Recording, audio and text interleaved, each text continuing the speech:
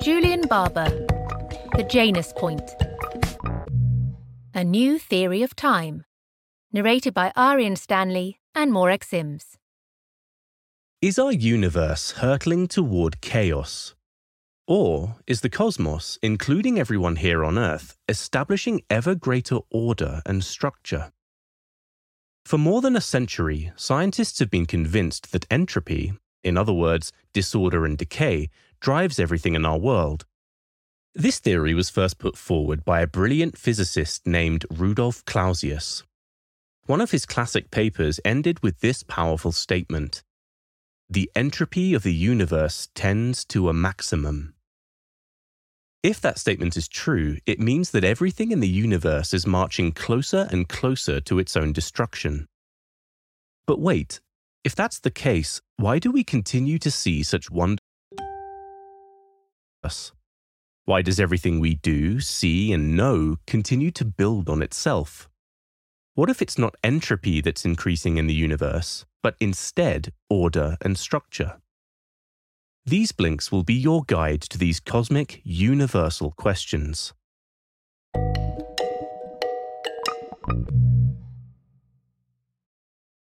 Blink 1 of 6.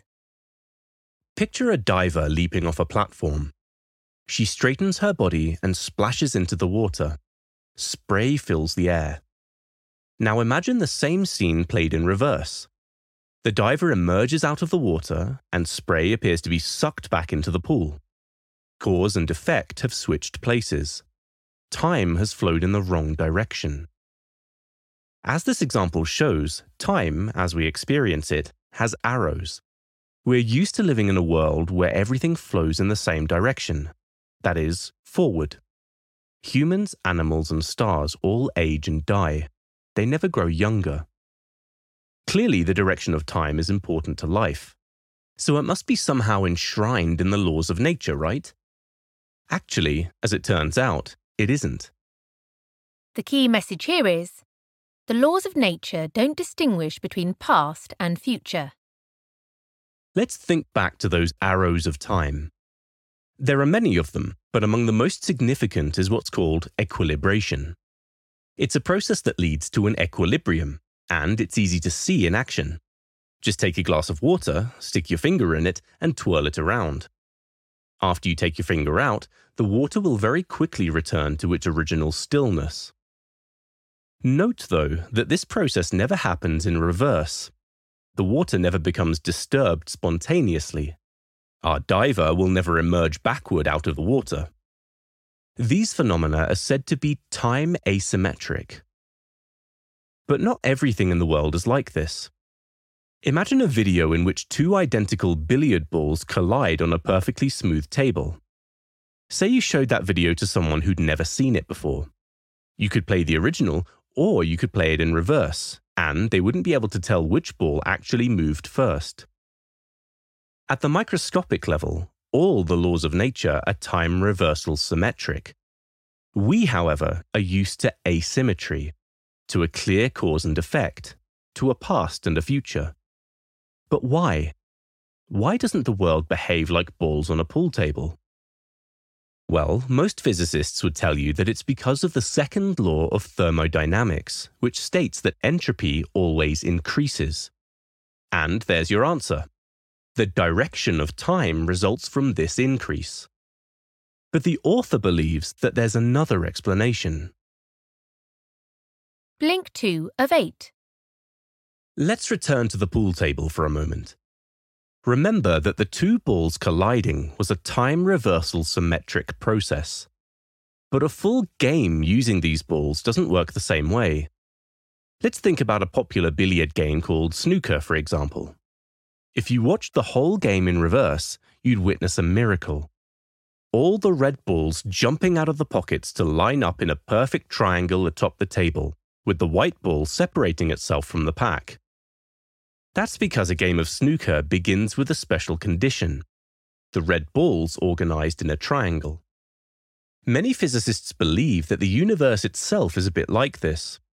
It was, they think, in a very special condition before the Big Bang. Entropy was very low. In other words, everything was in a state of extremely high order. Right there is where the Big Bang happened, and all the time arrows began. But the author suggests a different explanation. He proposes that the Big Bang was not the birth of time, but just one very special location in time. He calls it the Janus point. The key message here is, time may have split off into two directions after the Big Bang. Here's the author's argument. If you agree that the Big Bang happened amid some very special conditions, then you act in an arbitrary manner. To him, that betrays the very goal of science. After all, isn't physics about describing the world in terms of inviolable laws? So what's the solution? It might come from something known as the Janus point theory. It's named after the two-faced Roman god and imposes no special conditions whatsoever. Instead, this theory argues that the laws of the universe lead to a Janus point, a condition where the size of the universe either becomes zero or passes through a minimal value. Time approaches the Janus point as a single stream and then breaks off into two streams. If this is correct, the direction of time we experience is dictated by which side of the Janus point we're on. For example, on the other side, it might seem perfectly normal for that diver to emerge out of water backward. The Janus point theory also implies that the growth of the universe is not ruled by entropy, but by complexity, a measure of structure or order. We'll explore that concept in the next blink.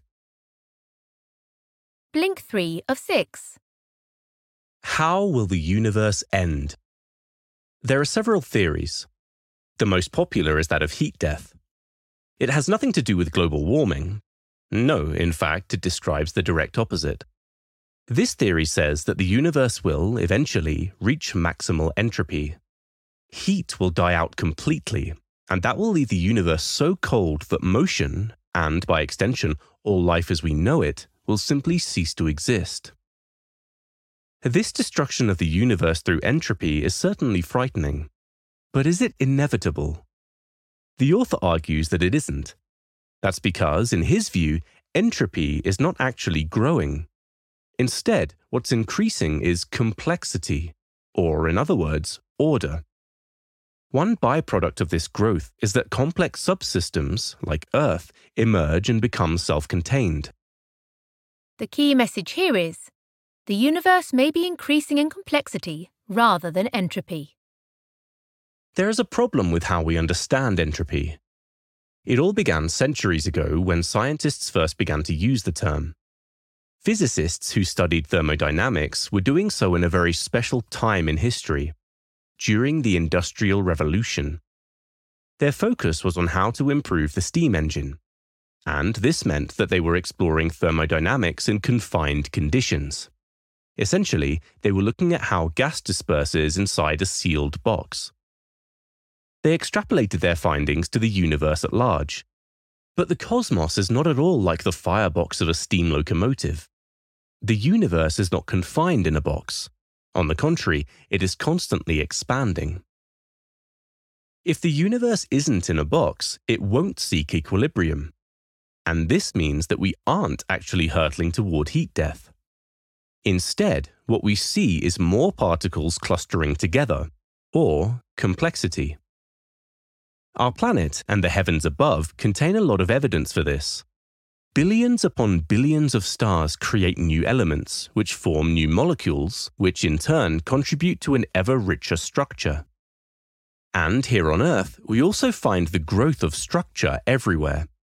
The rock that lies beneath us, with its multi-layered strata, is proof of how complexity has increased over millions of years. On a more local level, the houses we build and the towns and cities they turn into are also records of continuously expanding complexity. Blink 4 of 6. You've probably heard the famous story of Isaac Newton and the apple tree. Supposedly, Newton noticed an apple drop to the ground, and that inspired him to develop the theories of motion.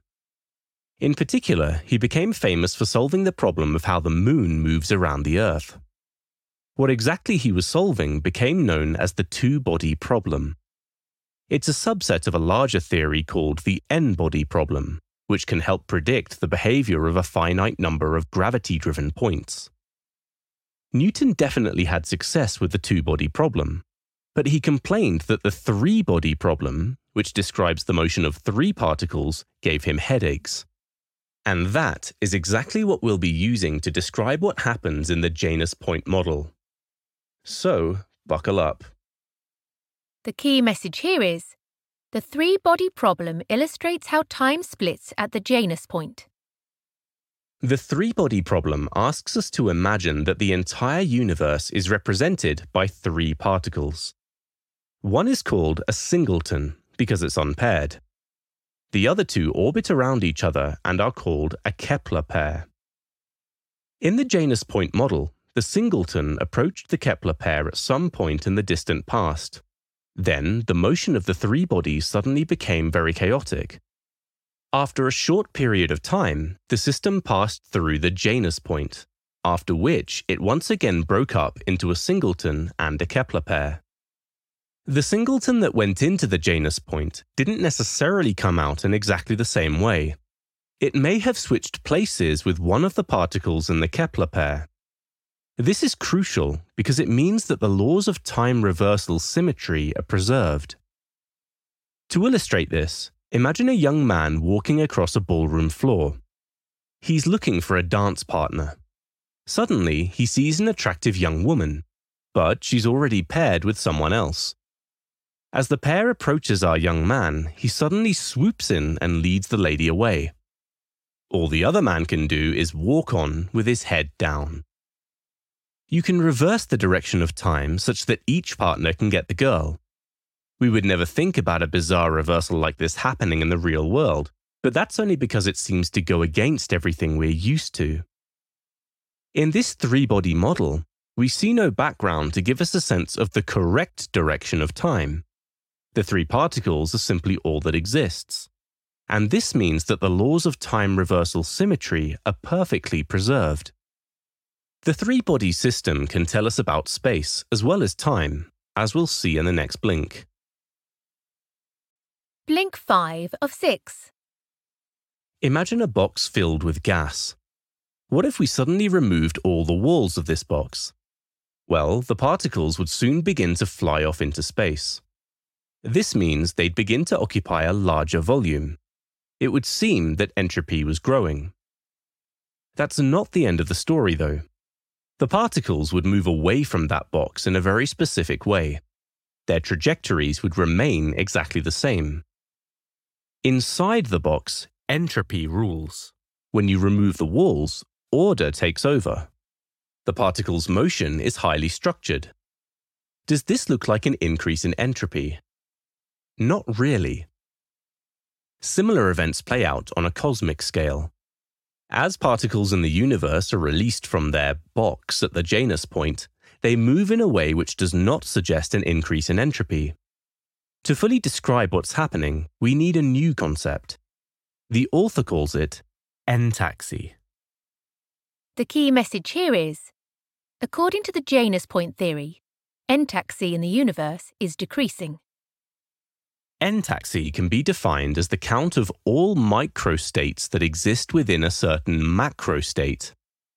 On the level of the universe, entaxy is decreasing.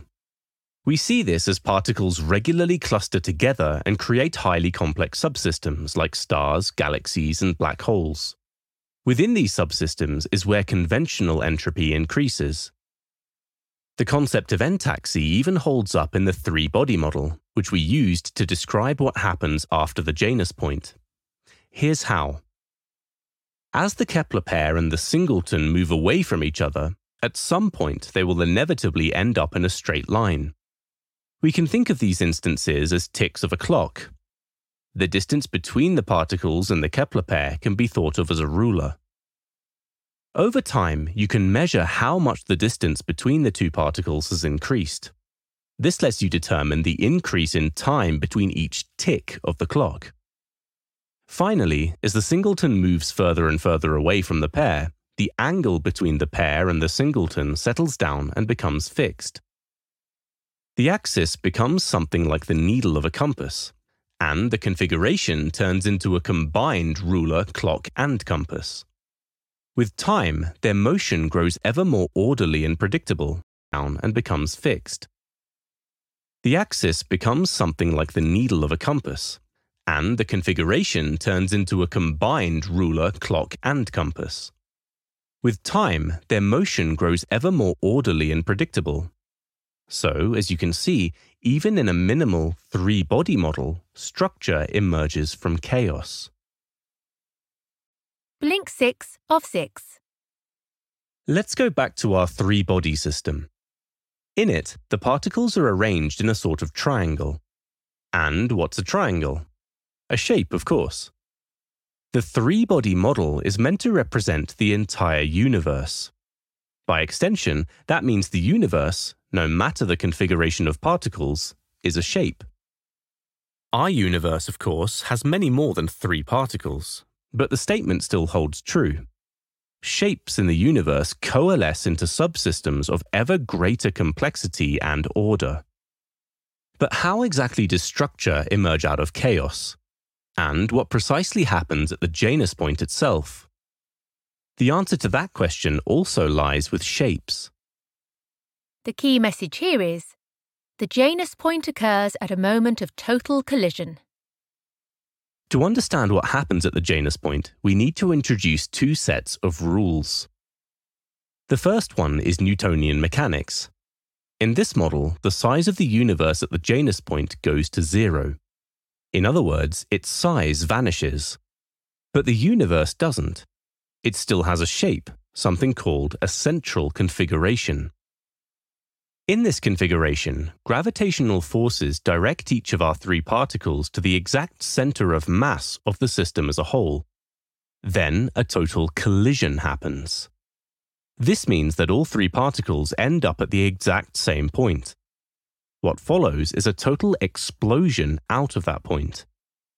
That, essentially, is the Big Bang. The second set of rules is driven by general relativity. General relativity has no problems with a universe of 0 size. This doesn't contradict the theory in any way, but it does have a problem with a universe approaching 0 size. Basically, as the size of the universe approaches 0, its shape begins to behave chaotically, like a ball forever bouncing off the walls of a pool table. That means our shape never reaches a Janus point. There is no Big Bang, no universe, no us. One theory seems to offer a solution. It relies on a type of matter that modern physics suggests may have been present at the Big Bang. It's called a massless scalar field, and its properties are such that the number of bounces is no longer infinite. Instead, the shape eventually reaches size 0 and then emerges on the other side of the Janus point. This theory remains unproven for now, but it sits firmly at the forefront of current scientific research. And if the Janus point model proves true, we may finally understand time and its arrows. You've just listened to our blinks to the Janus point by Julian Barber. The key message in these blinks is that the current consensus in physics is that the Big Bang was a very special initial configuration of the universe from which all the arrows of time now flow. The author proposes that instead, the Big Bang was merely a Janus point, a special location through which time passed and then branched off in 2 different directions. If true, it would mean that the universe is driven not by the increase of entropy, but rather by the growth of structure and order. Do you have some feedback for us? Because if you do, then we would love to hear what you think about our content. So just drop us an email to remember@blinkist.com with the Janus point as the subject line and share your thoughts with us.